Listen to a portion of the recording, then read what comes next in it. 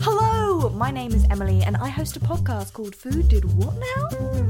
Join me as I explore the origins and fascinating paths of food with a different guest each week to answer questions you've pondered but have never been invested enough to actually find the answers.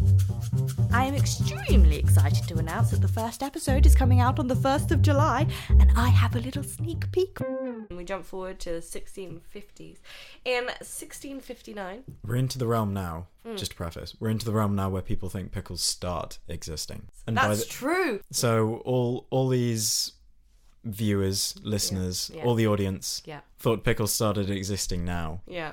Whereas Queen wrong. Cleopatra was happily, I don't know, using pickles in some way for beauty and power, and Roman soldiers were eating them to be extra strong and free from muscle cramps. Absolutely. Now we start. Now pickles start. Wasn't that interesting? Check out the first episode on Friday the 1st of July, available wherever you get your podcasts. See you there. Well, I won't actually see you. Anyway, bye!